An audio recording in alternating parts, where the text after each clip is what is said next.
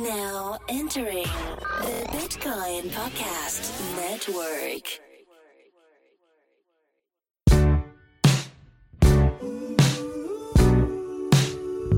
It's a Bitcoin podcast.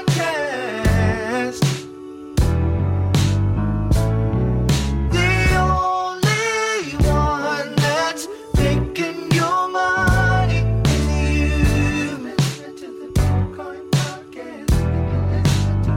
So hold on and listen to the Bitcoin podcast. Listen to the Bitcoin. Hold on and listen to the Bitcoin podcast. And you listen to the Bitcoin podcast. And you listen to the Bitcoin podcast. And you listen to the Bitcoin podcast.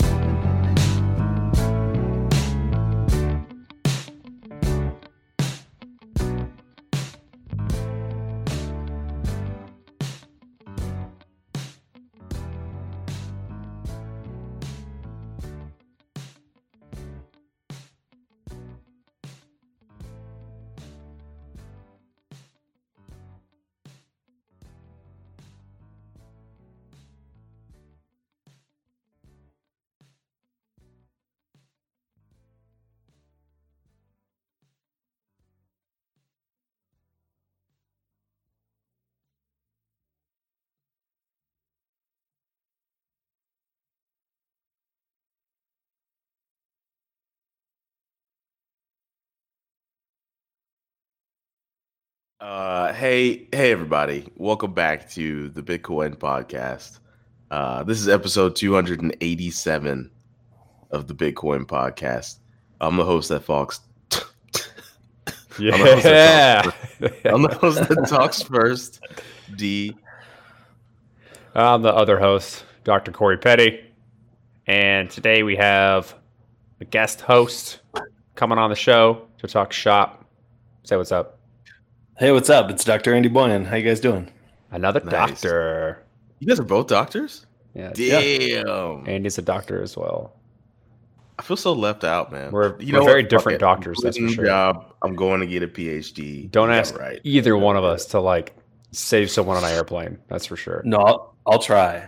I won't be good at it, but I'll do it. I'll do Just help something. people problem I don't know if I'm solve. going to That's save all you- anybody. Just help people problem solve. That's all I have to do. Falking sounds like it should be a thing. Falk. It is. But anyways, what Never is mind. it? Never mind. Oh, you're gonna okay. Yeah. Never mind. Okay. Okay. How was your week, D? Oh, it was pretty good, man. It was pretty chill week of consulting, which culminated with someone wanting to fight me physically. So that's how you know you're really doing your job well, is when people are feeling so attacked by you, basically orating their inefficiency. You're In front of their entire team. You're just narrating their life. They're how inefficient they're living their life. Yeah, well, it's not that you're doing it on purpose. You're just using some factual things and stating them out loud, and they get so mad because they know that those things fall under their purview.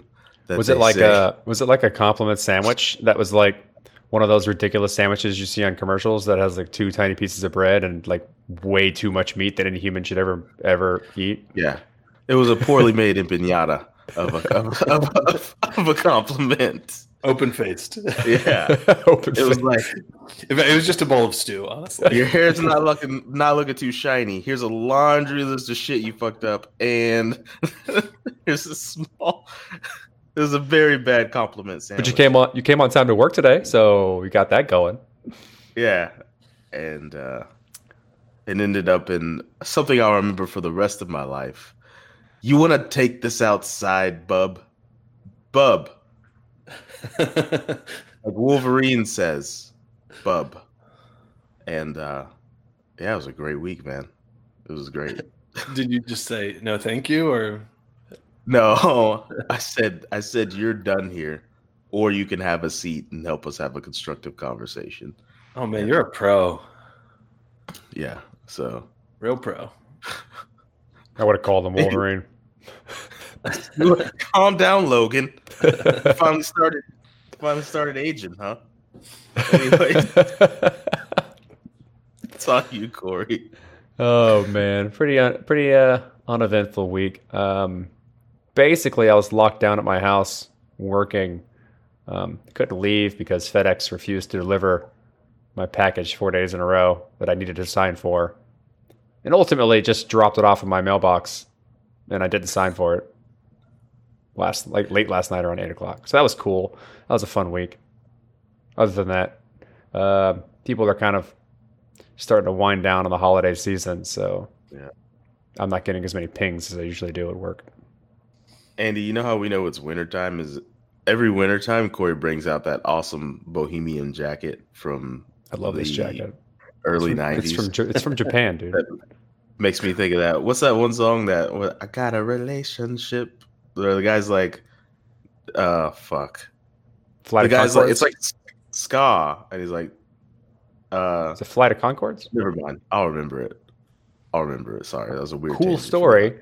Also, Yeah. I made and shipped that Raspberry Pi powered Christmas tree. I saw that. Did a bunch of stuff whenever people sent Ethereum to a specific address for Yeah, the that Mary was cool. Merkel. I didn't Mary know you Merkel did that. Christmas. Yeah, I did that. That's sweet. It's neat. They didn't have a speaker, so they didn't get to do like the like it would normally play music and a coordinated light show. They didn't have a speaker, so we had to kind of pivot to what it did when an Ethereum transaction was sent. But Where can overall, people go to see that? What's the site? to see the tree, I don't think there is Yeah. one. It's on Twitter. I retweeted it a couple times. I don't know how good of a scene they have in terms of what's going on and how it lights up, but they're sending it back to me. I'll probably set it up in my house. That's cool. All right, I'll retweet that. How about you, Andy? How's your week? Well, I was on vacation at the end of last week and the beginning of this week, so I took the family down to Florida and got a little bit of sunshine. And that was nice. Did some theme parks, chased children, went on some rides.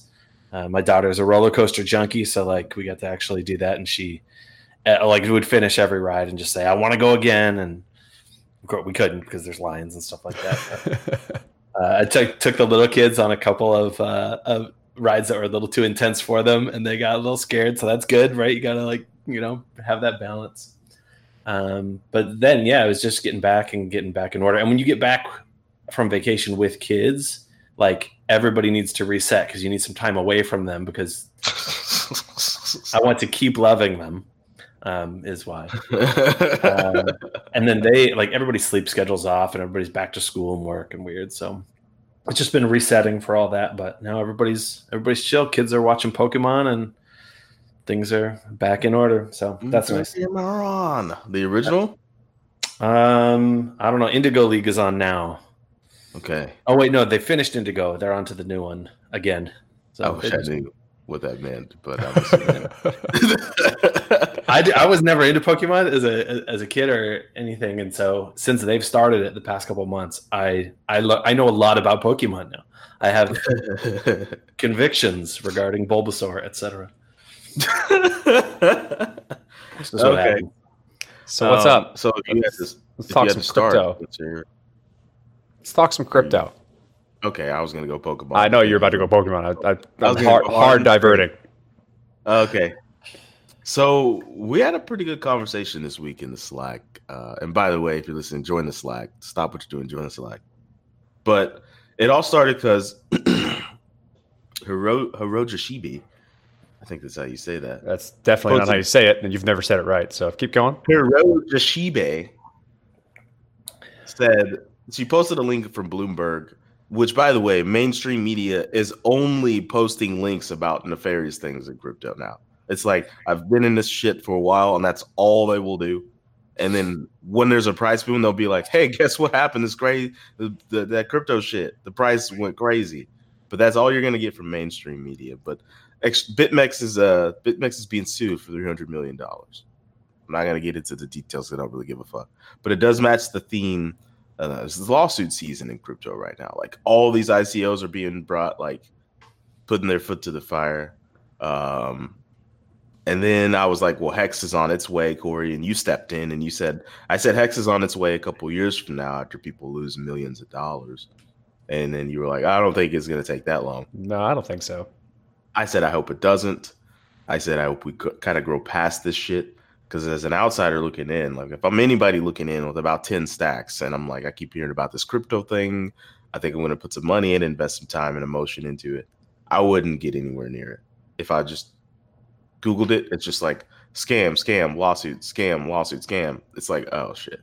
Okay, yeah, well, no. And so then Andy, you said, it's a good reason to have some confidence in Grayscale because experts who do the due diligence on what to buy into, you'll still get exposure without that hassle of, setting up wallets and having to worry about scams. What is Grayscale? So Grayscale is essentially it's like a weighted index fund based on Bitcoin. So it's traditional, GBTC. So it's like a stock you can trade. Essentially. Grayscale is the company, and it's run by the Ethereum Classic guy. Who's that? No, not Bob the Summerwill. No, not that guy. The guy who Eric. The guy who looks like a Ninja Turtles villain and owns CoinDesk. Barry Silbert. How did you? That was a great Corey. I'm glad that you got that off of that description. Well, I know that he owned that, so that's why it had nothing to do with Ninja Turtles, but that's the fact of what he owned. Well, they've been trying to do like a similar thing that Gemini is trying to do, and Gemini, the exchange, is just make crypto palatable for Wall Street and for retail investors, sort of middle upper class, people who can invest retail, who aren't going to be, an accredited investor that comes in and does a VC buy or private equity, but somebody who just wants to buy an exchange and hold. So if you want to get some exposure to crypto in your portfolio, your investment portfolio, you can through GBTC, and it's a stock. It like just sits in your Vanguard portfolio or whatever. It's not something you don't have to get a wallet. You don't have to deal with all this stuff that you just said. People coming in and they're thinking, do I want to invest time and learn how to do all this? Well, you don't have to. You can get exposure to this stuff without doing any of that. You don't have to get a wallet. You don't have to know what hash rate is. You don't have to know anything other than Orange Coin go up and get me some Orange Coin. What? You're not holding it. What good does that do? What are you talking like?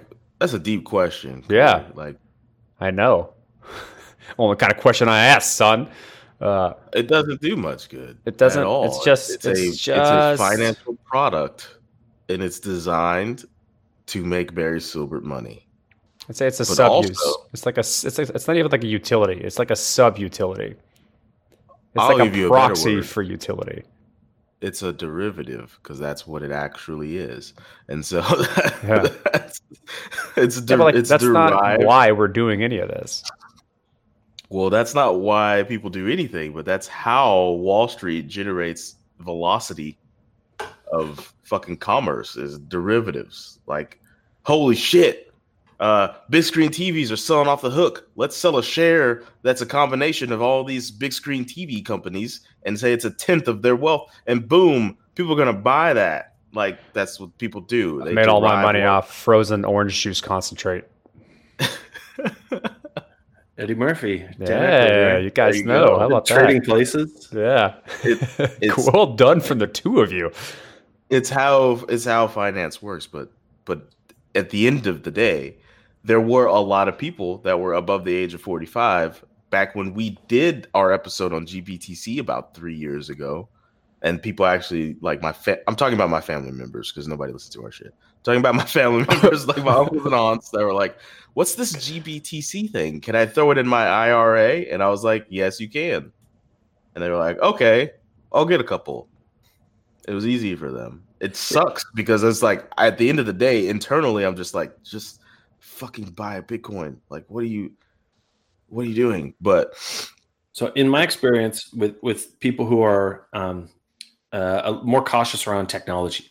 That they don't want to go and do all the wallets and learn all the things. And I have people who just ask me to hold their stuff for them.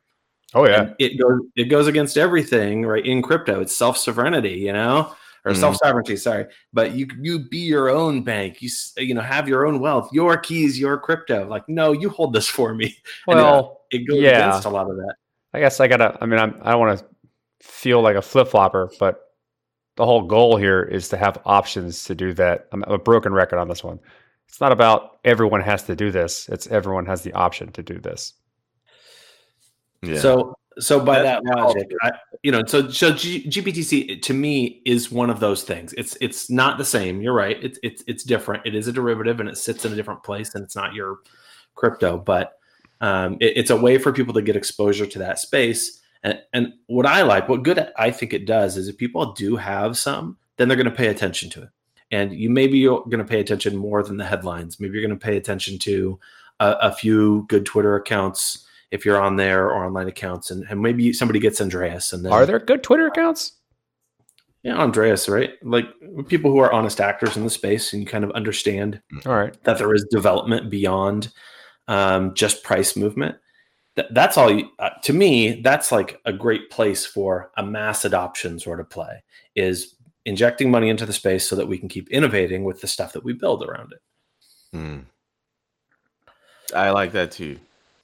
And back to your question, Corey, what's the good in that? You just said it. Yeah, there's more there.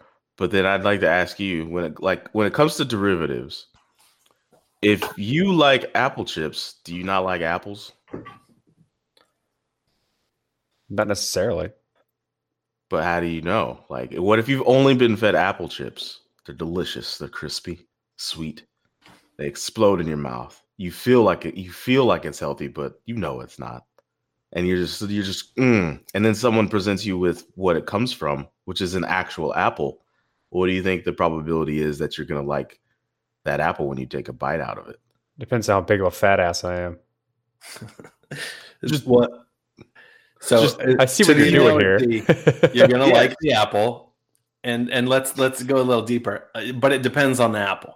So the problem with scams in the space, the problem that I really have with scams in the space is you've been eating apple chips and you're like, okay, I'm going to get an apple, and you get a Red Delicious and it's a mealy, wormy, disgusting apple from the 50s. And you're like, why the hell am I eating this?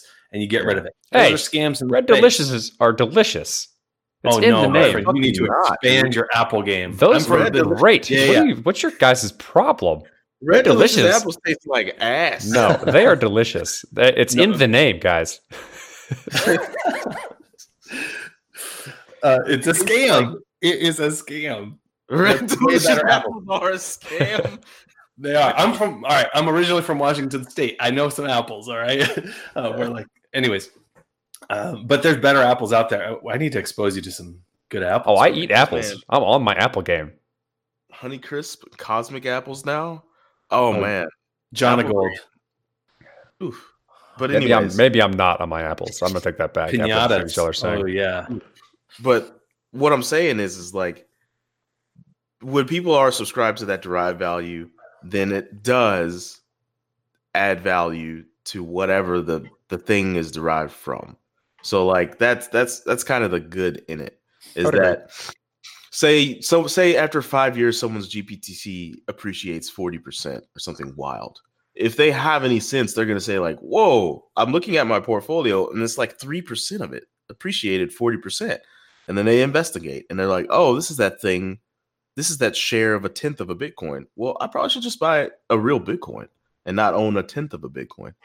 Right. That's kind of the good in it from an adoption standpoint, strictly investing, which I know, Corey, is not something you like about this space that much, but it's natural. It's a natural part of it. It's like 60% of this space right now. It's not a little part. It's people are getting in of the attention of this space.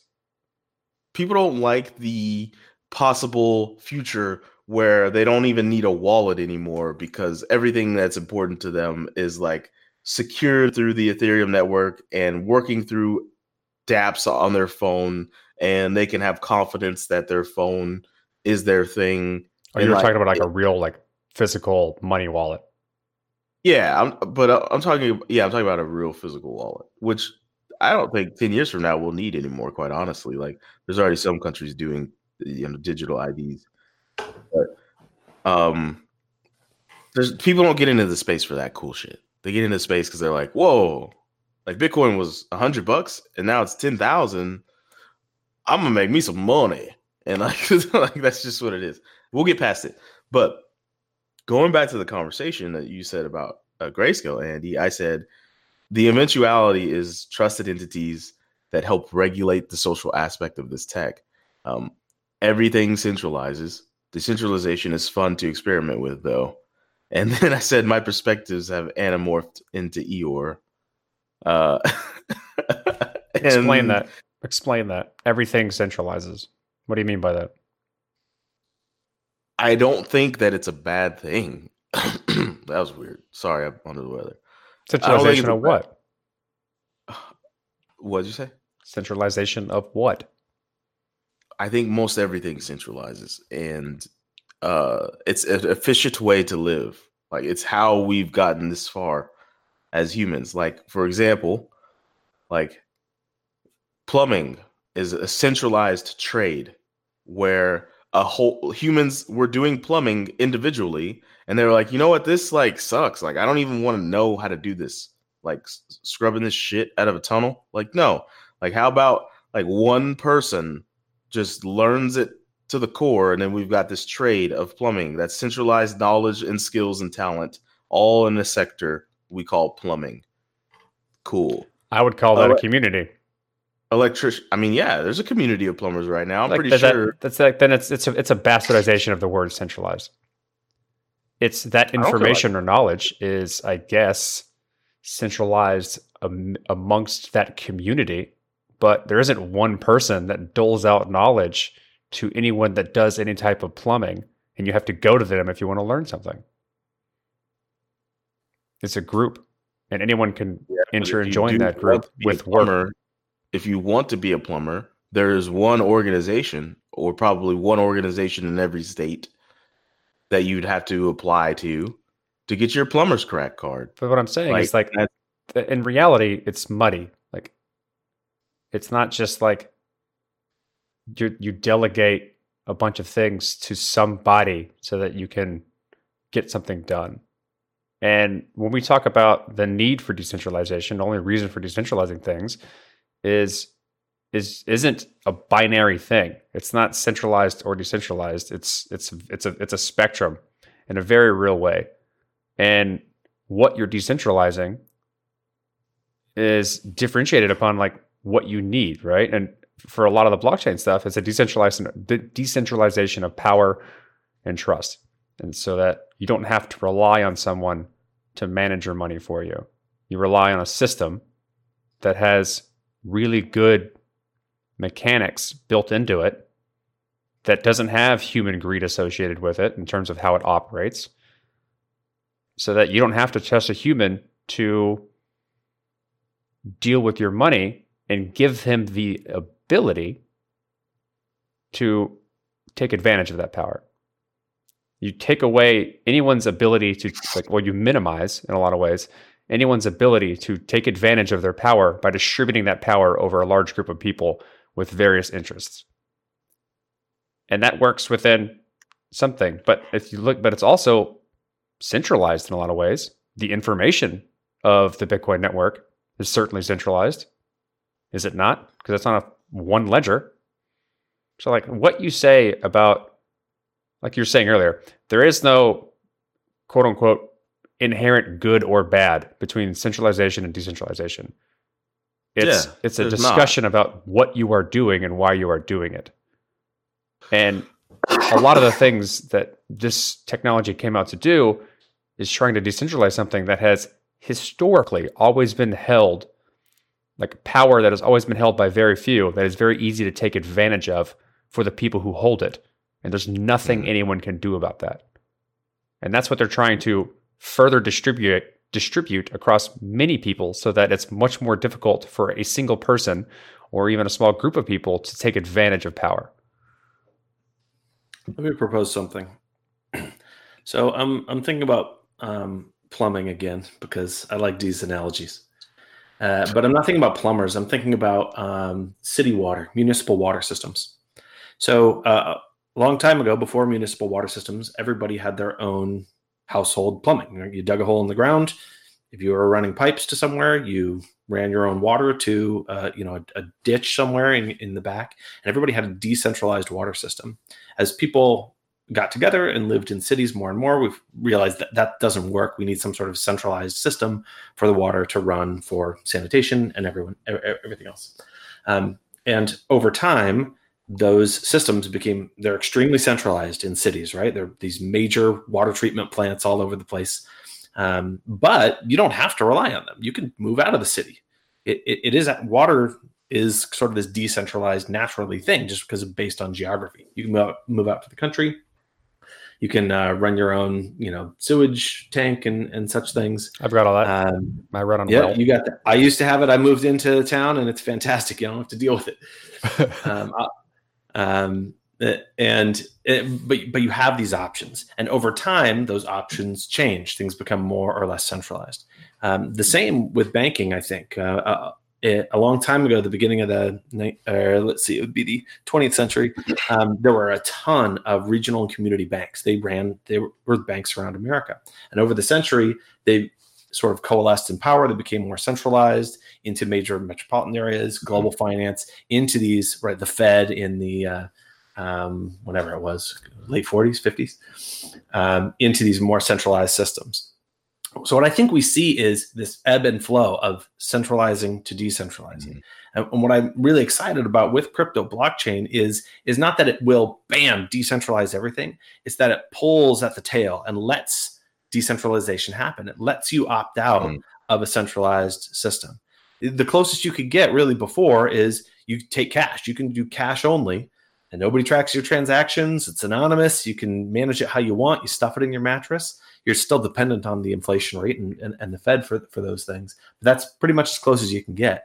So that's what blockchain does. It allows people, those long tail people who are not necessarily just happy sitting right in the middle and dealing with the centralized services. You can go out and move to the country, dig your own well, or you can go and get yourself a Bitcoin wallet and be your own bank. Yeah. It gives those options. It makes those options available.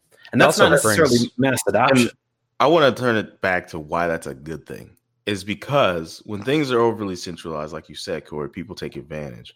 And historically, that has been what's happened, is that the financial products and where you lay your money and put your money, you're by law have to put it there. So then they get all of the benefit of your money just sitting there, right? You go to a bank and they give you this pamphlet that's like, earn 0.11% on your savings account. And you're like, what? I might as well wipe my ass with that. Like, what do you want me to do with 0.11% interest? Like, I'm not sitting on $5 billion where 0.11% is going to pay for somebody's college education. No, that's not going to happen for me. And then, but by the way, you have to have a bank account. You have to have these things to exist well in our society, but they're taking advantage of all the benefit of it. But now, since crypto's come along, things like decentralized finance can allow you to set your wealth elsewhere and get the same kind of benefit of it compounding and having financial products that work for you instead of having financial products that work for a bank, and you just get not even the breadcrumbs. You get the empty bread bag and you've got to lick the flavor off of the inside. And that's basically what everyone's been getting for so long. Yeah. And I think that goes to what you're talking about, Corey. That's why this stuff is good. It's now you have an option. And that's what needed to be decentralized. Now, for the record, I work in the financial industry and not all banks are like that. I'm going to totally not all banks this. I don't want to get into it, but my friend is a bank. And there's a ton of community banks and credit unions in the United States and across the world that are small institutions that keep rural communities totally afloat, that are getting just as screwed by big banking as individuals are. So It's not all banks. There are people out there who are just trying to be a safe institution to keep your money, but then they got to compete. Is it a similar situation to like local coffee shops and like Starbucks? Yeah, 100%. Or like, like your local grocer and Walmart? Yeah, exactly. The exact same thing. Man. Small business versus. Mm-hmm. But that's the big thing. Like it's even like I say, crypto is better than that because, like you said, but like both of you said, one, it allows you to, for those people who would like to conduct themselves outside of the current system, they have the option to do so. Whereas before they only had cash, now they have digital cash, so they can conduct themselves on the internet, which drastically expands their reach and ability to do things in a modern way, while also upholding their own principles, right? Or opting out of a specific system. And what you're saying earlier, D, or both of you are saying, is that we never had that option to opt out. We had to put our money some specific place, and only do that. There's no way to say, well, I don't want to do this. I want to go somewhere else. I'm going to go do X because X never existed. Now we have Bitcoin and Ethereum and potentially other chains coming out where you can put your money somewhere else, participate in those systems, and be okay and like not have to worry too much. So this is going to be the challenge, Corey. This is the next step that I've been like, I guess, trying to put together in this like slew of words over the last 5 years. There's going to have to be a central entity run by a bunch of humans that says it's okay for humans that don't want to use the bank's lines of code and want to use their own lines of code for their wealth. That's going to happen. I don't know what you mean by that. I mean, right now there are people that are doing all this fun stuff outside of the banking system and growing wealth. But guess what happens when they try to get back into regular life?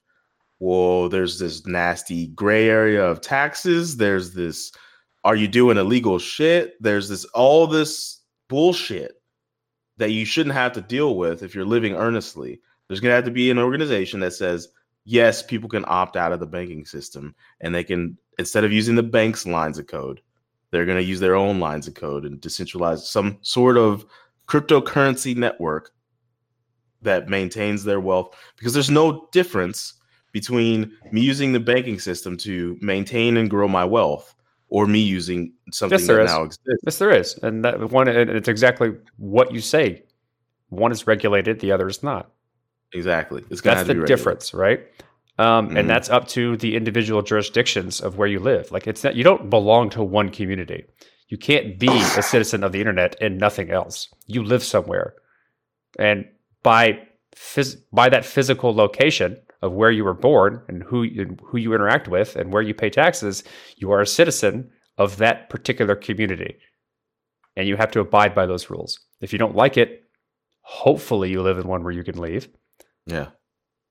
But that's just how it works. So like that's how it works. If you want to use this stuff and also be a citizen of whatever state you're in, you have to find a way to reconcile those two.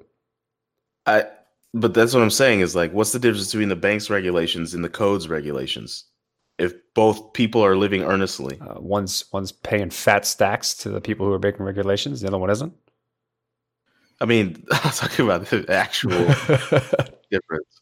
I'm talking abstractly here. Oh, nothing. But anyways, we have a lot more. Hey, Andy, we talked a lot more. Who's the guest? I'm curious. Yeah, sorry. Who's the interview? No, the interview. Sorry. Yeah. Okay. Not me. No, you thought he was being some passive aggressive shit? Like, who's the guest here, D? Yeah, who's on here to talk? Sorry. I'm going to talk to you more. Isabela Bagueros. She is the executive director of the Tor network, which is awesome. Sorry, I missed that one. I don't want to step on her yet. I want to give her an intro, but you guys interviewed Carl Schroeder, right? Yeah, we did. So I'm reading his book right now, and it is everything about what you guys were just talking about. Book trailer coming at you from Andy. In a world. It's called Stealing Worlds. And it's crypto heavy. The guy really knows his stuff, and it's all about geolocation and sovereignty and internet sovereignty and national sovereignty and identity and privacy and all this sort of thing. So I'm not going to go into it because we've been at this for a while. You don't need to, because we're going to go into it in a further episode. Oh, I can't wait. In next week's show. All right, bring me in for coming up next. At the end of the book. I did buy that book. I read the first chapter and then passed out on the plane. But this dude, I like that. I like his writing. Oh, so we're gonna our guest. Huh? Who's the guest? Isabela Bagueros is her name. Executive director of the Tor Network. So if you don't know what Tor means, the onion routing, or means something onion routing. Pretty sure it's the. But it was a network that was invented by four international entities. The U.S.'s entity that contributed to it was the actual Navy, the Naval Research Academy, which is very interesting that our military would make something that would make the internet like more private. Are you serious? Huh? No. Do you know what they're trying to do? Yeah, it's like, But anyways, it's so easy to turn into a conspiracy theorist in 2020. It's not. There's nothing conspiracy theory about it. The people who run things, who have secrets, who would like to keep those secrets to themselves, would like to invent networks where they can communicate amongst themselves, and they can't be. Keep it secret. Don't let the whole public use it. But then, okay, that's the trick. Then you create another network that's super, super secret, and then give people the secret network, and then you fucking monitor the shit out of the secret network while you've got a secret network. And then I hope you name things for the rest of your life. Yeah. Who's on the triple secret network? I don't know. I was only on double secret. Fuck. We weren't watching double secret. We were watching single secret. Fuck. Who named this bullshit? Anyways, the Onion Routing Network, you probably use it if you're way into crypto, and it obfuscates your IP address around the globe and does some other shit. But I'm probably not doing any justice. So without further ado, here's Isabela. I do apologize ahead of time. The sound quality was rough. I think she actually was like talking through a sponge. And not even like a wet sponge. So it was very difficult. I did my best. But if you do want to reach out to her, she's easy to find. I mean, come on. So here it is. Hello, everyone. Welcome back. We're bringing you another amazing interview. Shout out to Alicia, who's been helping us put these interviews together. Not Alicia. Hiroja, shout out to you, our producer. So, without further ado, we're going to jump right into this interview. Today, we're joined by the executive director of the Tor Project. Yes, that Tor Project, Isabela Bagueros. Thank you for stopping by. Thank you for the invitation. So, yes, I'm Isabela Bagueros. I'm Tor's executive director. I actually started at Tor in 2015 as a project manager, one of the first ones. and I've been the ED for the past year. Actually, in November, marked 1 year. Yeah, I'm originally from Brazil, but currently living in New York City, and I come from the free software world since the late 90s, actually. So strong on the democratization of information and communication fronts, was always a topic of my interest. And I also have a little bit of history with the industry. Before Tor, I was at Twitter for a while, and but I'm happy that I'm back on the free software world where I feel more at home. So I said that like really grandiose, as if everyone under the sun understands what the Tor Project is, but not everyone does. So maybe if you could, Dr. Seuss it to the listeners real quick and help anybody who doesn't understand what Tor is, understand it a little bit better. Yes, of course.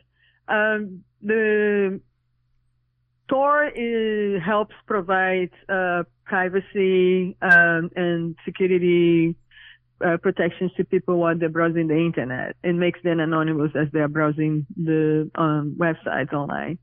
Also, it's a great tool to help people bypass censorship because of the properties it has. It helps on that front as well. What it is actually the main thing. There are two components. One is the network. We have a distributed network who is run by volunteers, so we don't control this network ourselves. It's around 6,000 servers out there. And the name Tor stands for the onion routing technique, which is what we apply on this network. So when you browse in the internet, instead of you accessing the server that is hosting the website or other servers that you want to access directly, you will bounce between three of our servers inside of our network. And the communication between each one of these nodes, it has a different layer of encryption, just like the layers of an onion. That's for the name of the onion routed name. It does a lot of other things that is more complex, but this is a very simple way that explains that before you access your website, you will bounce between three of these servers around the world. The communication between each one of them will be encrypted, so they don't know who the other is talking with. So the mid node, for instance, has no idea who you are, and the last node, which we call it the exit node, only knows the website to open, but has no idea which one was the first node, or even not to mention who you are. So this is one side of it. It has other things to protect us against certain types of attacks that can be done on the network. Then it's more complex, but this is the simple way of explaining what the network does. On the other side, we also have a browser, which is the Tor browser. It's a fork of Firefox, and that browser bootstraps this connection. Actually, I'm sorry if I got distracted a little bit. I'm sorry. This browser bootstraps the connection to the network, but it not only does that, but also has modification to it to protect your privacy on the client side, because normally like browsers can give away a lot of information about the user. So we also modify the browser to block that or change to make sure that whatever information is being taken, it's masquerading and trying to transform other users to look the same way. So the combination of those two things, the browser and the network, is it's a very holistic solution for in preserving privacy, allowing people to anonymously browse the internet, and also on the top of that provide censorship circumvention. Normally you will not see solutions that cover as many fronts as Tor does. Like you can see the VPN that might provide you one way to masquerade your IP address. You might see certain browsers that might provide some level of client protection on the privacy side, but you don't see necessarily a solution that can cover all these fronts on the client, on the network, and have like a very strong anti-censorship component onto it. So how does onion routing differ from garlic or tomato routing? Oh, that goes into a more technical level. I'm sorry. I'm absolutely joking. I'm sorry. Oh, okay. I'm like, what do you like? I don't even know. What do you? I'm joking. I'm sorry. You were saying like, I don't know what he's asking about. Like, I'm gonna just. I should have just let you ride with it and be like, what's she gonna come up with? Yeah. No. Okay, so how does that so one, I had a question in there, and that was like, you said there's 6,000 distributed servers all across the planet. Is that something that it costs to do? Well, obviously it costs like electricity, but how does one spark up a Tor server if they want to? How does that work? How does one become a servicing node on the network? Yeah, so there is different ways for you to, there's different types of servers that can help the network actually, right? The 6,000 that I talk about, those are like the public ones that are part of the network. We have another 2,000 servers. They're not public. And normally they use it for people to bypass censorship against Tor, because one way to censor Tor is to look, since all are the public ones, you can know the list of the IPs, so you can easily grab that list and block all of it, you know? So what we do, one of the techniques we have created to bypass this type of censorship, I call it bridges. So our entry points to the network that are not public, and you need to request database that we keep with all of those. And then it's like a per request thing, so people cannot crawl it, this database easily. And we have a whole other logic behind it on how to distribute this in a safe way. So people can run a bridge. A bridge is actually a type of server that is not going to be used as often, so it's not going to see a lot of traffic. Is also something like I'm saying the IP is not public. So we say that like normally it's a very low cost type of a contribution.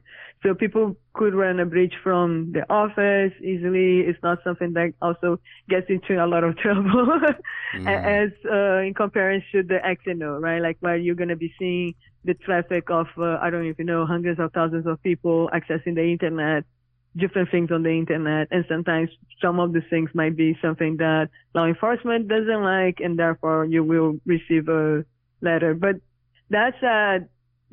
we do have documentations and a lot of recommendations on how to do this in a safe way, because at the end of the day, you are providing infrastructure. You're not responsible for content. So it's safe to run an XNO. You just need to be prepared for this type of engagement. You know, like we have people like Boing Boing, they run XNOs. They send the same response. So any request they receive and they haven't seen no trouble. Anyways, we do, on our documentation, we do recommend that you speak with the ISP if you are setting up a server for the Tor network, to check with them before.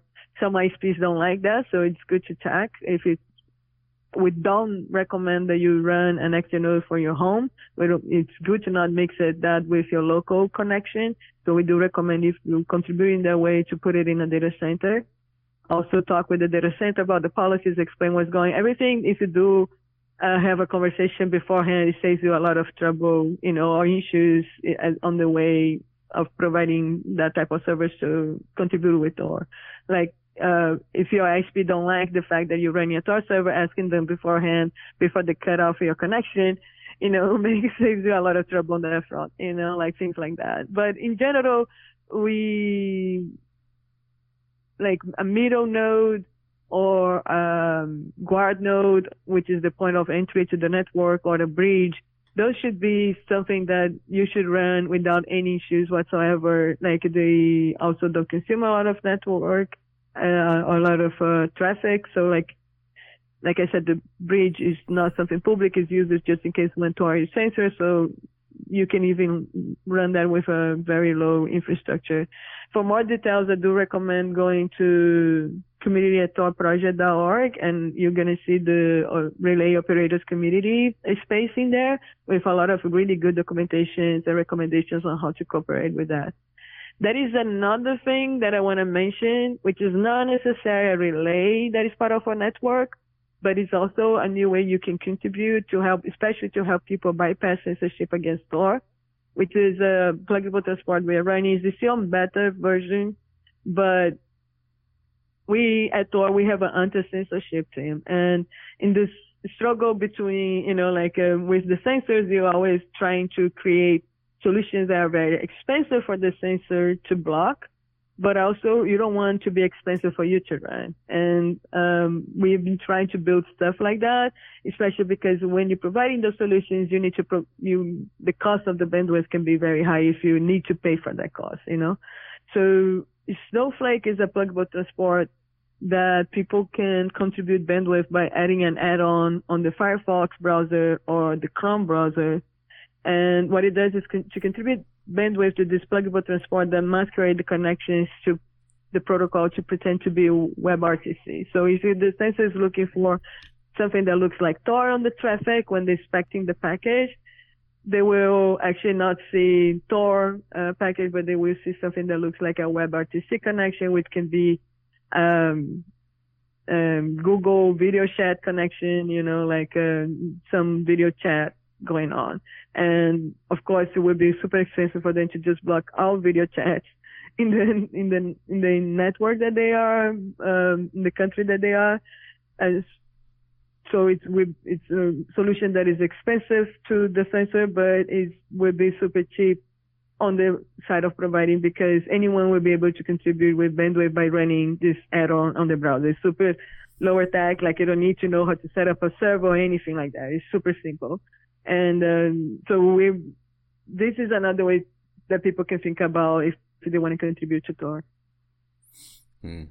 So, it started from like very earnest beginnings, like people just wanted people to have access to their own privacy, right? Back in the mid 90s. And now I feel like there is a connotation that if you're running a Tor, if you're on the internet using Tor, then you're doing something nefarious. And like, how can Tor, like, I guess, beat back at that narrative that just because you want your privacy, you're not doing nefarious things. You just want to surf the internet, and nobody needs to know what you're doing.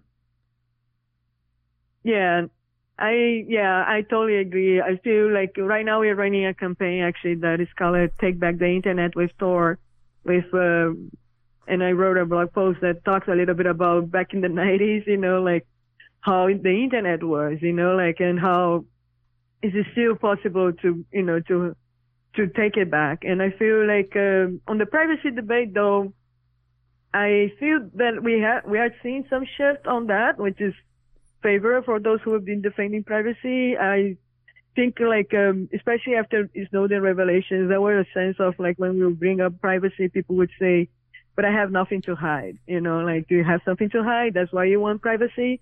And maybe that was because, and this is me coming, from my background from the global south and all of that, maybe because of the people, who are benefited by the lack of privacy had certain type of privilege, and that was not hitting them yet. I feel that in the past years, though, with some phenomena that happen in society, the debate has changed. I feel people now are perceiving privacy and they're understanding that actually means what the core that makes you the human being you are, like your behavior, the things you like, the things you're curious about, the things you're afraid of, the thing that worries you, the things that you, you are trying to learn about, all those, makes you happy, all the little things that makes you the human being you are, and I feel people are learning that because they are seeing the misuse and the abuse of learning about your behavior to do the type of targeting campaigns online, spread of information that they are changing the social context where people are living at.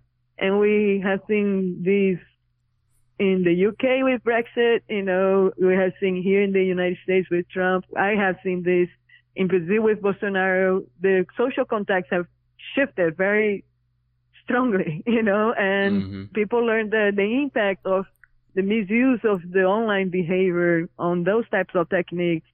That thing has an impact on that, has a thing to play into it. And people are caring about what they are doing with the online behavior, that is a question, and not necessarily that people know what to do about it. And there's a lot of conversations about what is the solution, control of, but that is definitely bringing back the privacy debate in a better way, in a better perception, that we need to defend this, what you're doing with the, what my fingerprint online, my behavior online, the human being I am, like how you abusing that knowledge, like it's something that I appreciate today. Yeah.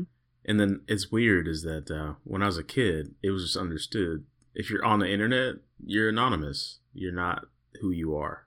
Just be a screen name. Mm-hmm. And then somehow now, by the time I'm in my mid-30s, it's like, if you're on the internet, give up everything.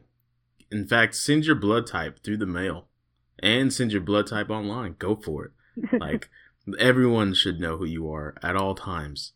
And it's just so strange how that transition has been so smooth over the years. Yeah, I agree with that. I was like in the late 90s, I was part of a project and went to like, it still exists, but like the boom was into like the early 2000s. And it was an independent news website where it had an open publish button, like anyone could publish an article. You didn't need to have a user account. There was no concept of user account. Anyone can open the form, type what they want, and publish with whatever name. And by default, the people managing that website would not log IPs either. Like, so we really didn't know who was publishing because we didn't have the IP address of who was publishing either. And it was a nice experiment. I lived it, and I feel like it became hundreds and hundreds of websites around the world doing the same thing with thousands of people, managing it and millions more being users, like consuming the information, publishing, and so forth. Like the one in Brazil at some point in 2004, we had like 4 million page views per month, like it was not a small thing if you think about like a side project run by volunteers, but at the time, there was, like you're saying, there was no need to associate the information you're providing online back to yourself, like it was like, it was to the world, like the source was kind of like, I don't need the status. I mean, you had identities and those identities would grow and be popular in a way or another in their own little words online. But, right now there is a need of self-promotion and back into your real identity, your, like your offline identity to give you the credit and all that kind of like a very self-centered type of mentality that I feel in the beginning of the internet, it was not the main point of it, I agree. I mean, but like you said, now you got to tie your online life to your offline life. So that is what it is, I guess. But I guess, so where does Tor intersect with Bitcoin? That's like the big question, right? Because there, a lot of dark markets, they call them, exist. It's very Hollywood whenever I see that. It's a dark market. But a lot of people give Tor some, let's just call it heartburn, because it allows for these, quote, unquote, dark markets to exist with a little bit of impunity. I don't even know how they get shut down to begin with, quite honestly, but have you had to kind of manage any crises involving any of these, let's just call them pirate playgrounds? I don't know. Yeah, I feel like, like I do have to deal with a lot of, which is normal, people want to know what we think, what we're doing about it, what we think about our technology being used for it, it's normal that people want to know our opinion on it. I do agree with you on the fact that like dark markets, dark web, those are terms that are very loose, and they are used mostly in the media to like simplify the matter, like, oh, it's dark, it's dangerous zone, and it's like, it's huge, like it's out of control, but reality is far from that. I feel like, we shouldn't, try to understand what is the term and like what actually is being talked about, because this is when I break down to people, for instance, the number, what people call it, let me just go back a little bit and explain the technology, right? The same way I was explaining to people that you can browse any website anonymously through the Tor browser, people can also offer websites anonymously through Tor. So they can create websites that are we call it onion servers, and normally the domain of the sites are sequence of letters and numbers, like a hash. It can be 60, it can be 56 or something, depends on the version you're running, but either way, it's a long sequence of things, of numbers and letters, and then ends with a .onion. And will only open if you are running the Tor browser, because it only works inside of the Tor network. It doesn't work on a normal, like in going out of an XNO to the internet, going to a normal DNS, like a normal domain. So those onion servers is what could be, and I say could be, the classification of what they call the dark web. I say could be because you see the name dark web being mentioned on different moments, like sometimes the media is talking about IP nodes on the open normal internet, whatever, and they call it because some hacker dumped attacks in there, and they say, oh, they dump it in on the dark web, and it's like an Eternode, So anyways, it could be the definition of that. But if you also look, which most of the listeners have seen probably, the iceberg picture that shows like the top of the iceberg is the internet, and the bottom of it is like the obscure dark web, deep net, and so forth. So if you think of that image, which is used a lot to describe what the term means, and you think about, if you look on metrics.torproject.org website and look at the number of onion addresses that are there, it's counting around 90,000, 100,000. So if you think there's like 100,000 of those sites out there, and you look at the bottom of the iceberg, it's not really that big, right? Like it's already like a contradiction. Also, we have seen people doing research, like in looking at, like comparison of like the type of servers that they could identify inside of onion servers, also the type of activity that's going on, and comparing that with the activity outside of the Tor network. And the percentage of activity that could be malicious is very small. If you say that, like, I don't know, 10% of those 90,000 sites might be doing some illegal activity, and then you take the 10% off like the internet or the network, the sites available outside of the Tor network, it would be much more, than, like, in quantity, because of just like how bigger is the internet, like in comparison with our network and the service inside of a network. So the whole concept of like the bottom of the iceberg and all of that is kind of like mystical, like it's just to make it sound nice, more interesting in a way. That I'm just talking about one point of this whole thing, right? Like, so just to take it out there, that like they actually, if there are like the number of like activities that we don't agree with, like, and we don't support to be using a technology for, it's very small in comparison with everything else that's happening inside of our network. And I wanted to reinforce that everything else that's happening inside of a network can go from just someone who simply don't want to be tracked because they want to be able to browse for merchandise without having ads around us following them and stuff like that, from people who actually depends on or to stay alive, like to protect their location and be able to keep the voice, like, and heard by the world and the conditions and the situation that they are. Mm-hmm. So, like that's the majority of the use of our network, what is used it for. So yeah. So then one can say, but your technology still allows, because of all the protection security it provides, it still allows people to like hide themselves while they're doing illegal activities, And yes, but I can name multiple other things in the world that can be done the same way, like, and one person once mentioned to me, like a random person who's not even technical, when I was explaining what Tor was, and the critiques around Tor, and they right away said, but nobody talks about the Canary Islands and other fiscal paradise where, like there's way more like money that if it can be traceable could go to really bad things, like, and nobody is actually being proactively like condemning it in such a way that call it like the dark islands or whatever, like. So it's just a matter of perspective, like. As executive director, do you have to catch a lot of like? Do you have to put out a lot of fires?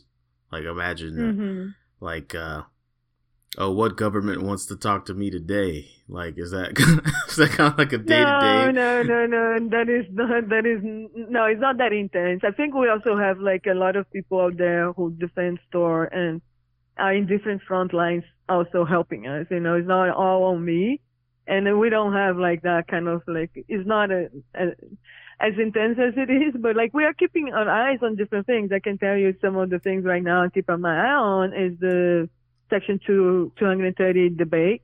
That is one thing that will like depend on the outcome of it, might affect Tor and many others, of course. Say it one more time.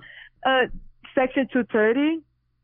What is that? From the SEC. Section 230 is like a law that since the beginning of the internet is being used by the infrastructure providers or service providers that are not necessarily content curators or providers. So Google use that, ISPs use that. So for instance, if someone is using their ISP connection to access a website to learn how to kill their wife and they actually kill their wife, it's not the ISP fault that they could reach the website, or Google if they use Google to search for such a website, So that kind of like we're providing the infrastructure, we're not responsible for the content. But right now there's a huge debate around content, who is responsible. They are challenging, like this was one of the things that social media networks would use as well to say that they're not responsible for content, but the moment they start creating tailored content, featuring your timeline, they kind of being challenged on that front, saying you are controlling content, like you cannot use the excuse anymore. So it's a big debate right now, and the government wants to change Section 230, and we don't know what is the outcome of that change. If that change does happen, and that's why we're watching and trying to understand.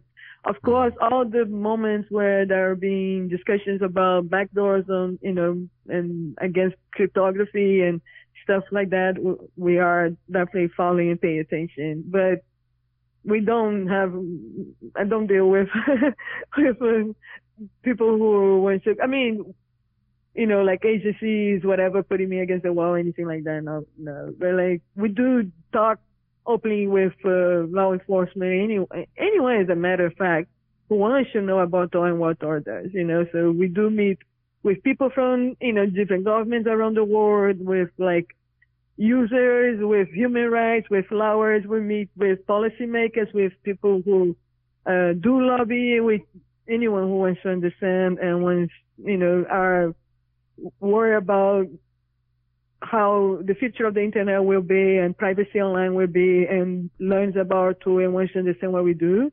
We are open to meet and explain. Of course we would do that. Okay. So how's Tor get funded? Like, I can't imagine it's easy, or maybe it is. I don't know. I'd imagine that it's got to be anonymous. It's got to be kind of like a Wikipedia, where every once a year Wikipedia is blasting me with notifications. So yeah, we are right now blasting people. No, I mean, we're not blasting people, but we are, like I said, we're doing a year-end fundraising campaign. The campaign team this year is Take Back the Internet with Tor. So, and we're actually doing really great. We have right past the amount that we raised last year during the same time. So it's doing nice. And this is actually the front that we really want to grow as our revenue for Tor. Like, we are a nonprofit and we depend on grants and we depend on donations to survive, literally. So the direct donations for us as a technology organization is really helpful because it allows us to have a more agile approach to our roadmap and our development. Grant proposal, which is still a big chunk of our revenue. It's the grant proposal is problematic, and I say like this is like for software development, we're like leaving both like the waterfall model and the agile model at the same time and drive everybody crazy because you are writing a grant proposal. You put pieces you want to execute on your roadmap there. You send to them. It takes around like 6 to 8 months on back and forward before you know if this is going to be approved or not. And then you start executing. So like you need to think about what you want to execute around like 8 months before you actually can execute it, you know? So, and of course, once you have the grant, you're working on grant, we recalculate our capacity to have, of course, free time for emergencies, but having a more agile approach to like what is on our roadmap and being able to move things around for any software company, for profit or non-profit, is the ideal model, right? And we want to reach that. So we have been investing on this direct donation, you know, like donors model, like you said, similar to Wikipedia since 2015. And fortunately has been doing great. And every year we see growing more and more. So it is very promising for us.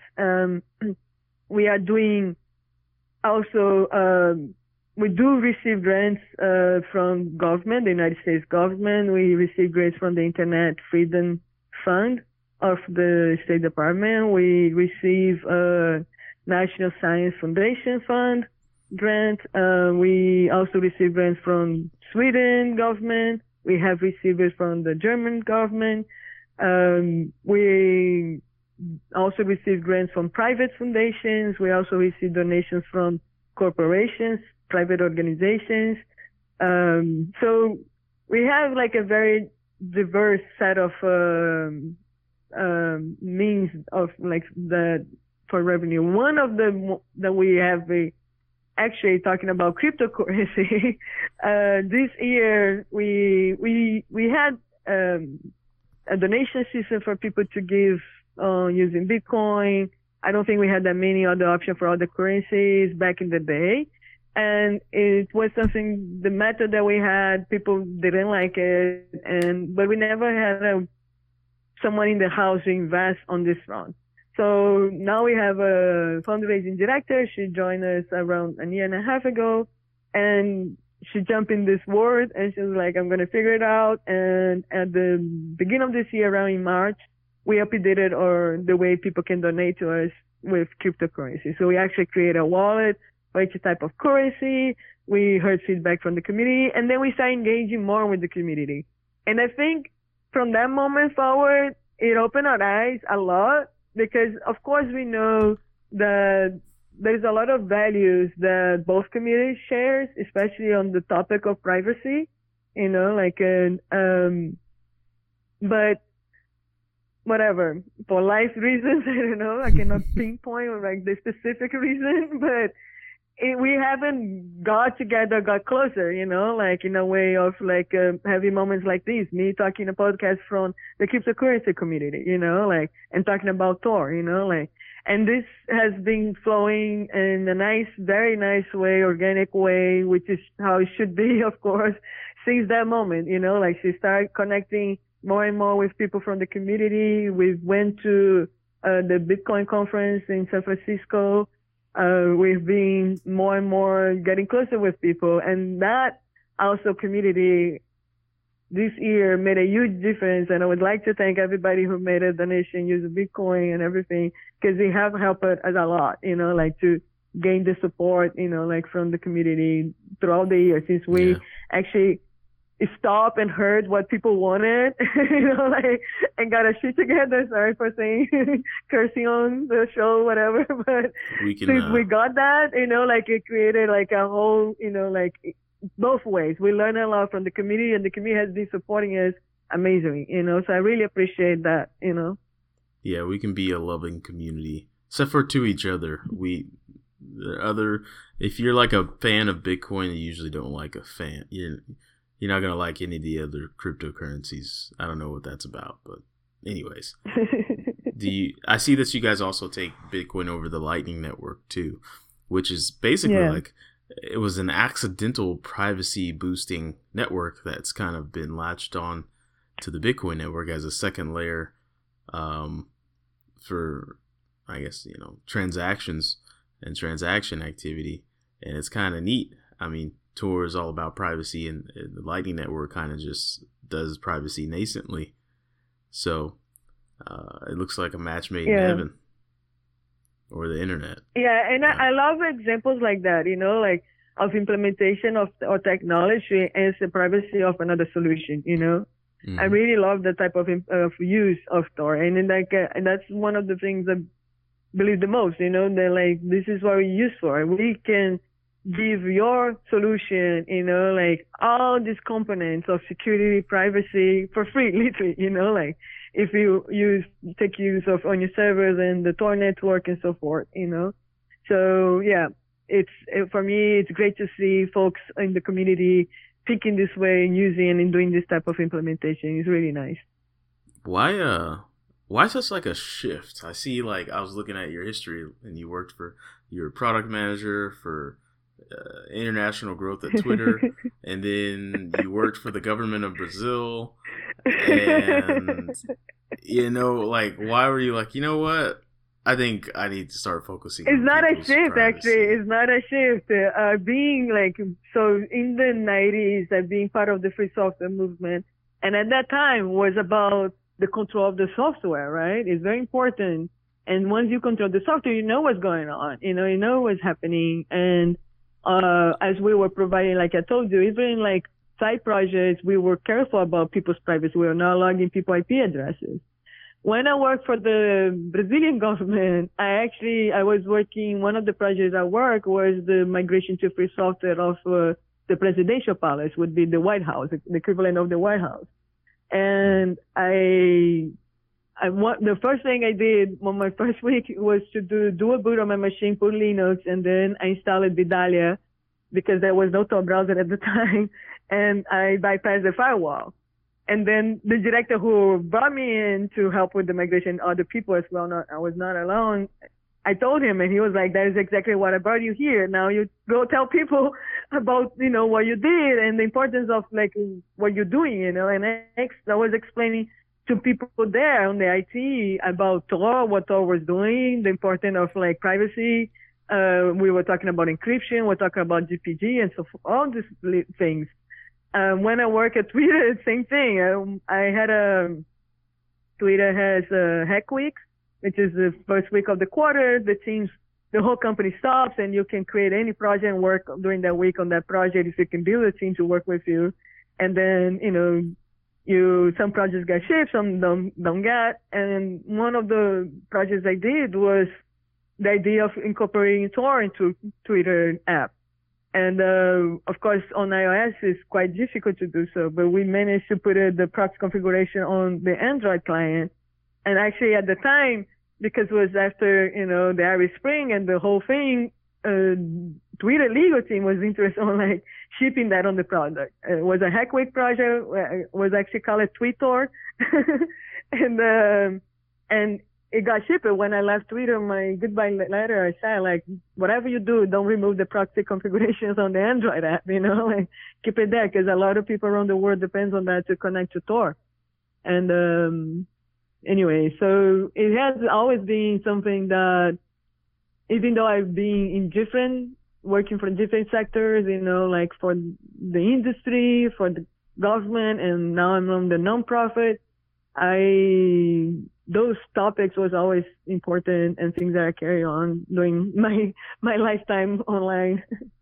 Well, thank you for focusing on other people's privacy, because I know like 90% of the people on the internet just aren't focusing on that. So it's good that at least behind the scenes someone cares. So yeah, we didn't talk about Bitcoin too much, but I mean, what's to talk about aside from you can give Bitcoin to the Tor project if you're listening via the Lightning Network. Do you have any Bitcoin, Isabella? Or is that a personal? That's a personal question. To. No, it's fine. Don't answer that I question. I used to have, and And then my wallet went empty, and then it became mega expensive, and I was like, what should I do with my life? But we do. Let me talk a little bit about Bitcoin, right? Like we do at Tor see the value on it, and other people at Tor might have it and be more active on this front than I am. I as a matter of fact, like where I live here in New York, I have seen already, like in my neighborhood, in the neighborhood near mine, Bitcoin ATM machines in the most like unbelievable places you would think of one would exist. And that is cool, you know. I feel like the popularization of it, it's very nice, you know, like, and it's the goal of it, you know. So one of the ways, and if the community can give us feedback on it, we want to also give it back, you know. As a nonprofit, we need to cash out all the currency we receive right away. And we are interested in ways how we can give more value to the currency to help the community, you know? So if people have any ideas out there that they can think of it, that can help us on that, I would be very interested in hearing that, because I feel I can give you an example where I'm coming from with it. When we did the whole remake of our cryptocurrency donation page, one of the wallets we put in there was Monero, and I saw on the news that Monero value actually went up because we were accepting it as a donation. I don't know if that is any true on the correlation, but it was out there. So that kind of thing, like I was like, I guess the popularization and more people using and giving value to it does help the whole it does. project. So yeah, and I was wondering like what else could be done that could help with that, you know, like, cause I would be very interested on that front as well, to give it back, you know, in the sense of giving back, you know. Maybe we could have a competition, like we could make a t-shirt that says like Tor plus the Bitcoin podcast. And then if people buy that shirt from us, then they're entered into a contest and then you guys give them Bitcoin. That's an idea. I'm just spitballing. Yeah. Does that even work? We can definitely continue talking about it. I mean, I got ideas for days. Probably too many for this interview, but when it comes to giving away Bitcoin, it's all just about how much fun you want to have. So yeah, and there's other yeah, ways definitely. I mean, we do.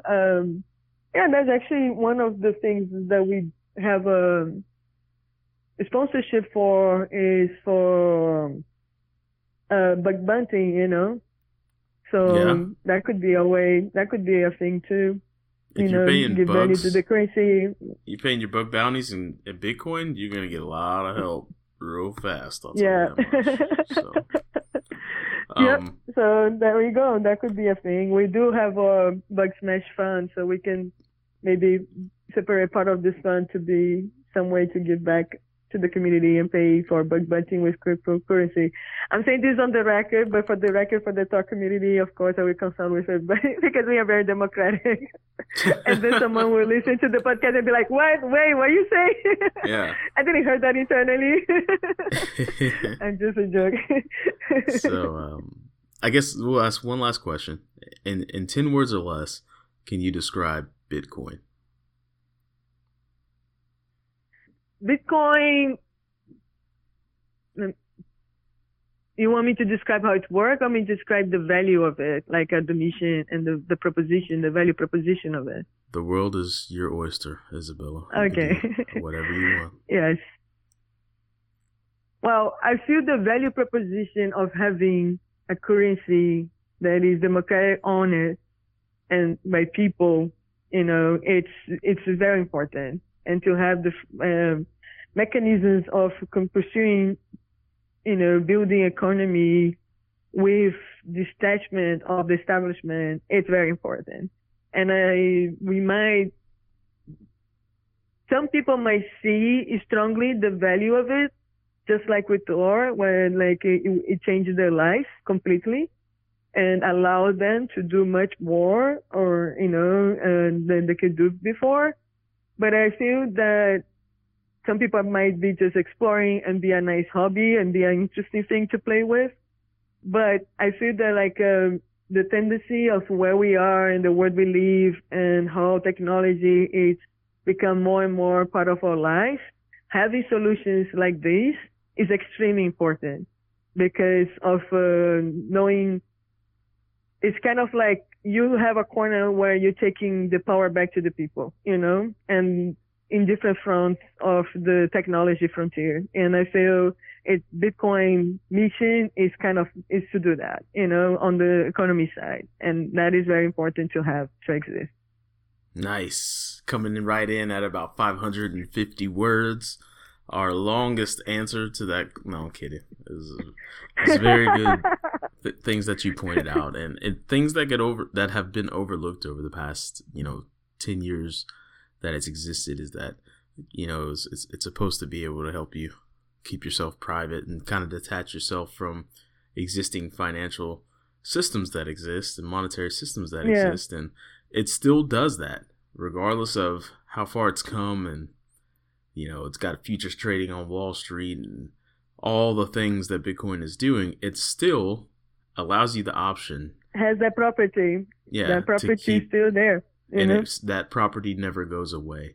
And now even using the Lightning Network with your small transactions, it's even more private. So, yeah. Bitcoin's a big fucking deal. So, well, Isabela, thank you for swinging by today. We really appreciate it. Thank you so much for the invitation. Thank you. If our community comes up with any great ideas as to how you can give away that Bitcoin, aside from just giving it to them, then I'll make sure that we pass the word along. Thank you. I appreciate that. And we're back. We hope you enjoyed that interview with Isabela. I hope you learned more about Tor than how Dee introduced it. Yeah. Me too. Well, you're on the Tor network now. It's for privacy. So hey, we've got a security engineer here. Can I ask some privacy related questions? Sure. So I'm not on Tor, but I got a VPN. Like what is that VPN doing? It says that my computer is coming from a different place, and I can set the This place. is what your VPN is doing. Okay. You go to reddit.com on your computer at home. Yep. What's happening is you're actually requesting, you type reddit.com into your browser, and your browser sends a DNS request to a name server and says, hey, what computer or set of computers, what's the nearest computer that hosts reddit.com? Give me that IP address because that's what I want to connect to.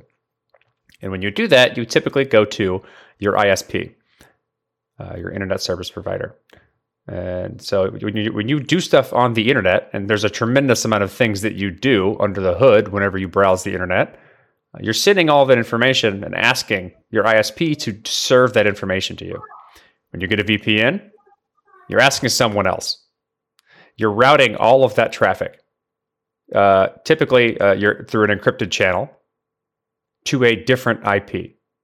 You're literally connecting. You're like tunneling all of your traffic through your VPN service, and then that VPN service is then asking their ISP about that. And so if a bunch of people do this, it's hard to differentiate what you asked for and what someone else asked for. VPN services also say they don't keep logs, they don't mine this data for monetary profits, so on and so forth. But they could. There's no real way for you to know whether or not they're doing it if you're paying for a service.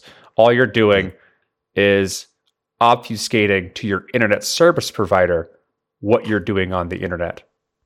So it's like a mixer, like a crypto mixer. In a sense, yes. But you're definitely moving the trust. You're just passing the buck to someone else and hoping or trusting that that person is doing a better job of, what's the word I'm looking for? Like giving you security and privacy than what your ISP would be doing, which there's no doubt in anyone's mind that they're mining your data. Cool. Thanks. Yep, that's They're it. definitely mining your data. That's it. That's all that's happening when you use a VPN. is you're just changing who you're asking. And in the process, a lot of people are using that same person, and so it becomes, if they're not keeping logs of who's asking what, then it's very difficult to know what that who's doing what within the VPN. Okay.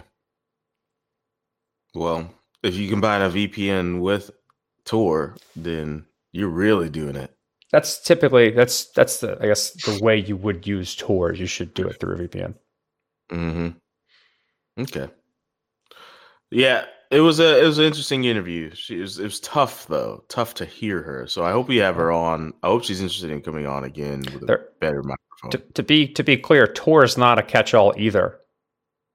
It increases the amount of privacy that you have when conducting business and things on the internet. So prying eyes can't see things, but it is not immune to adversaries, and it has its own issues in terms of how people can look at the way the network is moving and forensically see what you're doing and who you're talking to. It's just more difficult, way more difficult than just what you would normally do on a browser.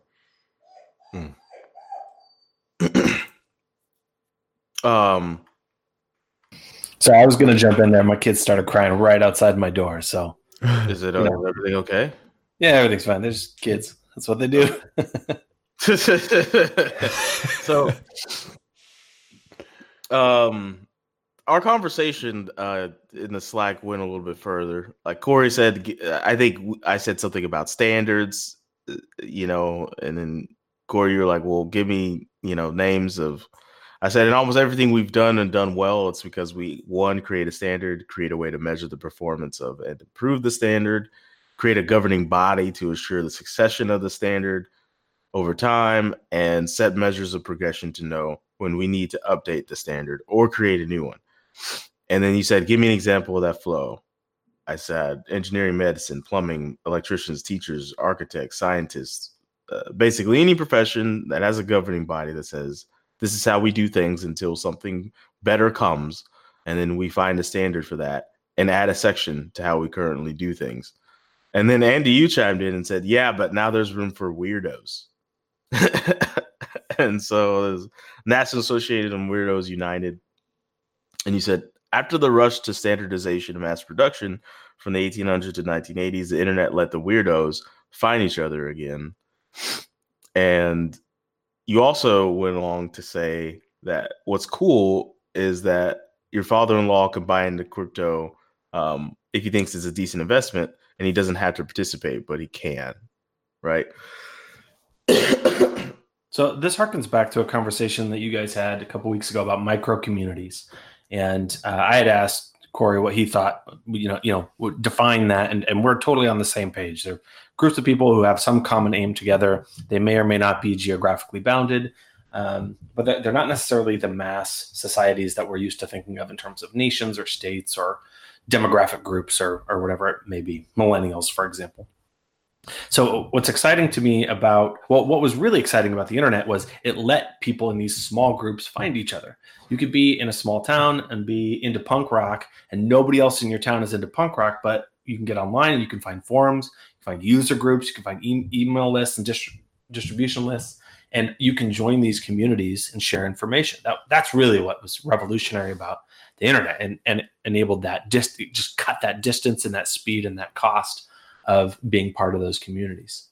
I still think that's really something very cool about the internet, and Reddit and the millions of subreddits are testament to that, as well as Twitter and all the social networks. They kind of let you do this. What I think is really neat about crypto, what D read that I said, is it lets there be a monetary element that connects those things together. That's outside of the establishment. You can make a token, or you can rely on Bitcoin, or you can build essentially these small, in financial services, it's called a closed loop network. And it's what banks do. They can set up a closed loop network for you. Like if you go to school at a university and you have money on an ID card that runs at your campus cafeteria and also pays your fees for the printer or whatever, it's a closed loop network. The money moves in that way. Crypto lets you do that, lets us do that. We can build a Corey, Andy closed loop network without bringing the banks into it. That's what's really exciting about crypto to me, is not that everybody will necessarily buy into Bitcoin or Ethereum or whatever. It's that a small community, a couple thousand, maybe even a couple hundred, maybe a couple dozen users can make their own coin, and other people can invest in that. They can put their money in and say, yeah, go do whatever go make punk rock posters or whatever weird stuff you want to do. And they can choose to enter into that community or not, with money or not, with information or not. And so I think there's going to be and we're starting to see this, a lot of small clusters, mini economies that are popping up around interest groups. Would you call them microeconomies? I might just do that. That's what I've been saying, right? I think that's when the internet allowed us to form communities, but the way the internet was built and the lack of value systems within them led to kind of a gamification or unnatural communication amongst those communities. So people would the reputation systems aren't very good because there's no real weight behind them, things like that. Like the introduction of an economy to these micro communities or small groups of people allows for a much more natural flow of communication and for people to conduct themselves, and for particularly quality content within the context of that community to be incentivized and rise to the surface. Well, so I think the answer is maybe. Yeah, that's the hopium, but we don't know enough about these mini economies and these token economies. Why would it be? That's what we're trying to find out. What's going on with price discovery, and why we talk about the price of shitcoins and such. And I still think it's a worthy conversation to have, is because we don't know what these tokens are doing. We don't know what these mini economies look like. The State of the dApps website is a testament to that. Like, who's using these dApps? What's actually happening there? If you haven't gone to State of the dApps, you got to go check it out. It's really brutal. If you're in the space and you got a lot of hopium, go to State of the dApps to get a gut check. Yeah. 3 people are using it once a week. It's like, damn, it's not really decentralized at all.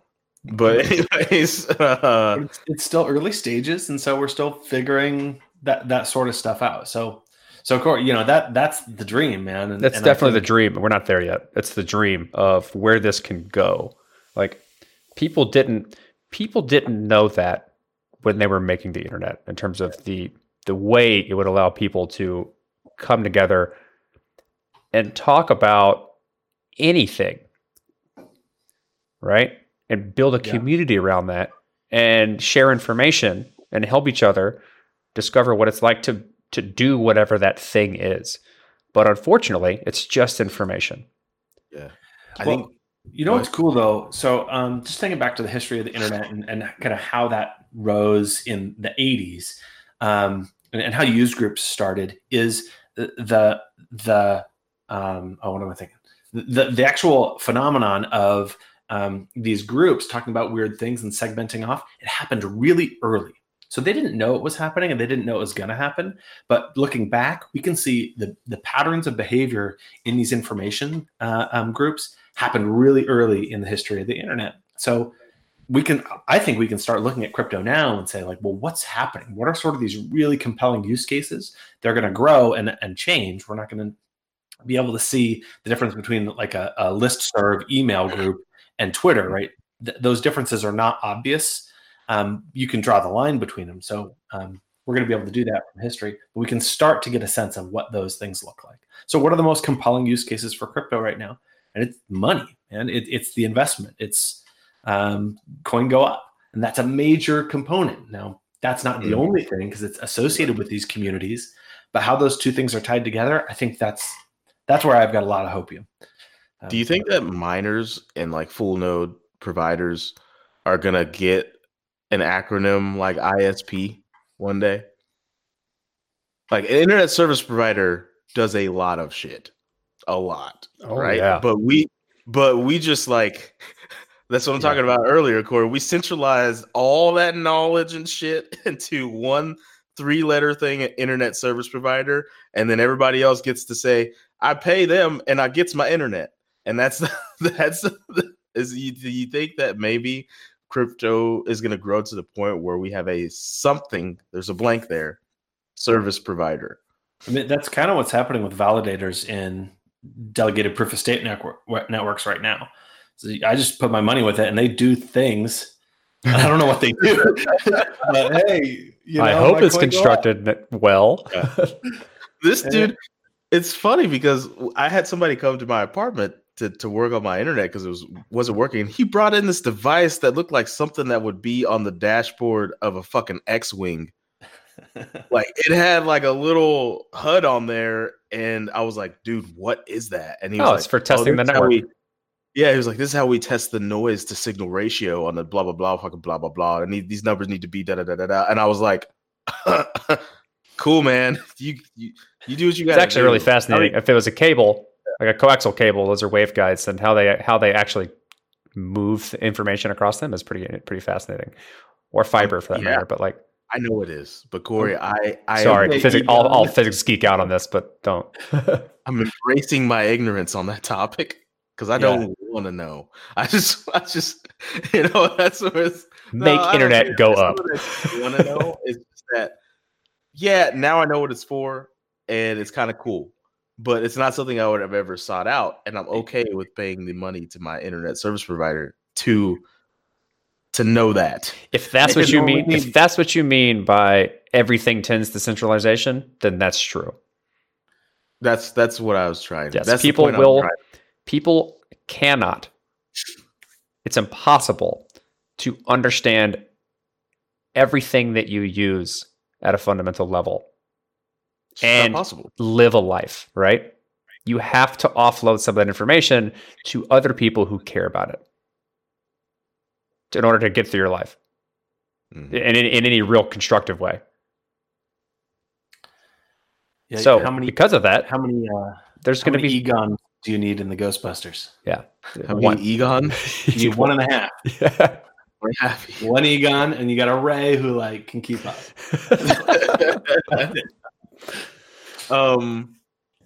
So I think what it all boiled down to, Andy, is we ended up coming to an agreement during our discussion that mass adoption may not be what we wanted it to be many moons ago, which was one coin to rule them, one network to do it all. It's more so a massive collection of these micro economies. That's what seems like it's going to make more sense in the long term. In order for that to work, you need good interconnectivity. Yeah. You need lines that link the different silos, different communities together, and allow them to move value from one to the other appropriately. Otherwise, it's like there is no future.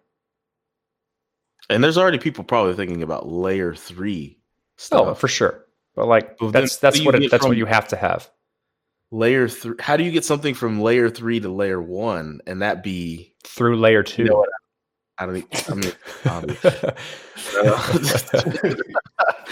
Oh shit! That's it. We've cracked the code. You're two in between.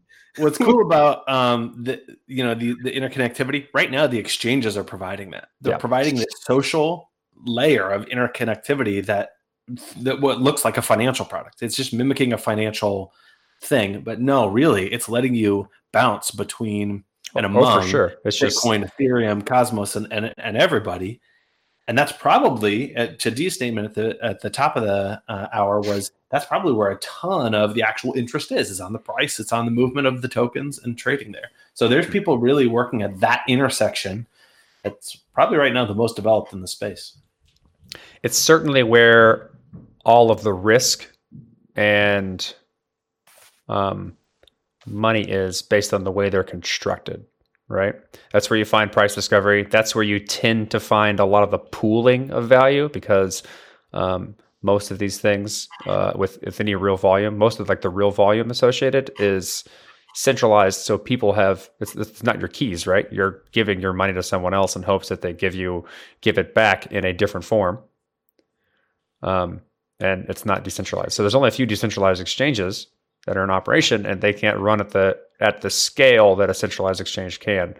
And so because of the way those are built, that's That's why hackers go there, because that's the biggest bang for the buck. If you can hack those things, you can get everyone's money, or you can make it look like a hack and just steal your own funds to avoid paying taxes or leave. And so, like, that's the issue with a lot of these things. But until we find better ways of building them at the scale that's required for people to have that interoperability, it's going to continue that way. I've used decentralized exchanges for the past couple months, just off and on. I don't do that much, but I was really surprised at how easy it was. Uniswap is great. They're super simple. They're straightforward. It just works. Like, Kyber network's great. There's a bunch of stuff built on top of Uniswap, but like, there's a lot of things within the Ethereum ecosystem that's pretty fantastic.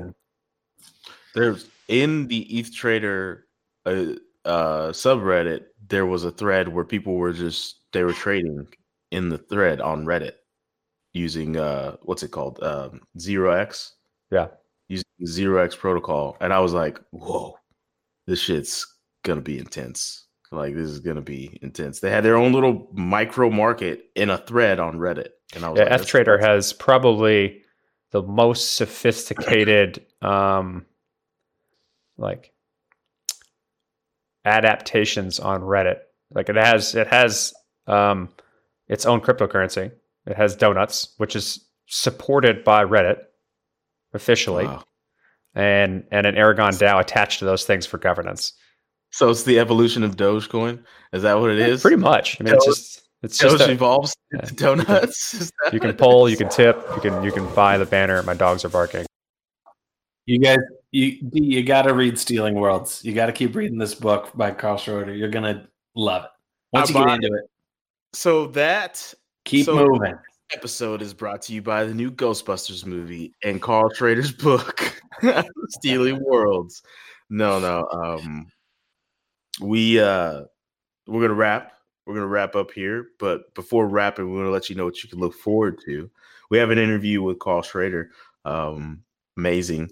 He's an author, sci-fi author who just writes about a lot of the stuff that could potentially just become reality. Like, it was a great interview. And we're really looking forward to get you guys that episode next week. Some other interviews we have coming. We've got an interview coming with AVA Labs. That's right. Avalanche. I hope you guys are excited about that. But I'm sure you've heard all about it on Hashing It Out. You'll just hear a little bit more about it on the Bitcoin podcast. We hope you enjoyed that episode, Morgan Rocher, 286. We hope you enjoyed episode 286. Please join the Slack. Go to thebitcoinpodcast.com and push the Slack button and follow the prompt on the screen. And if you can't do that, we don't want you in our community because we figure that you're a dumb person. That's not true. I'm sorry. That's not true at all. Oh, because you couldn't speak English. What if you can't speak English? That's fine. You got to come here and learn. Yeah. I'm not going to teach you English. Yeah. Neither am I. I will teach you all the words you don't need to know. Let's see. What else do we do? I think that's it. Hashing It Out, the Bitcoin podcast. We'll buy a book. We have a book. It's a coffee table book. And if you don't know what a coffee table book is, it's a book designed to go on your coffee table for reading purposes. It starts discussions. Yeah, there you go. We interviewed porn stars at one point, and they gave their opinion on Bitcoin, which is exactly what you think a porn star would say, quite honestly. And we interviewed rappers and athletes, and all kinds of people gave their opinion on what Bitcoin is in 10 words or less. And we curated that and turned it into a book. So go buy that shit. It's on our website. You'll see a big book. Click it. Buy it. Other than that, shout out to Leanne Lahavas and Zazi Beats. Play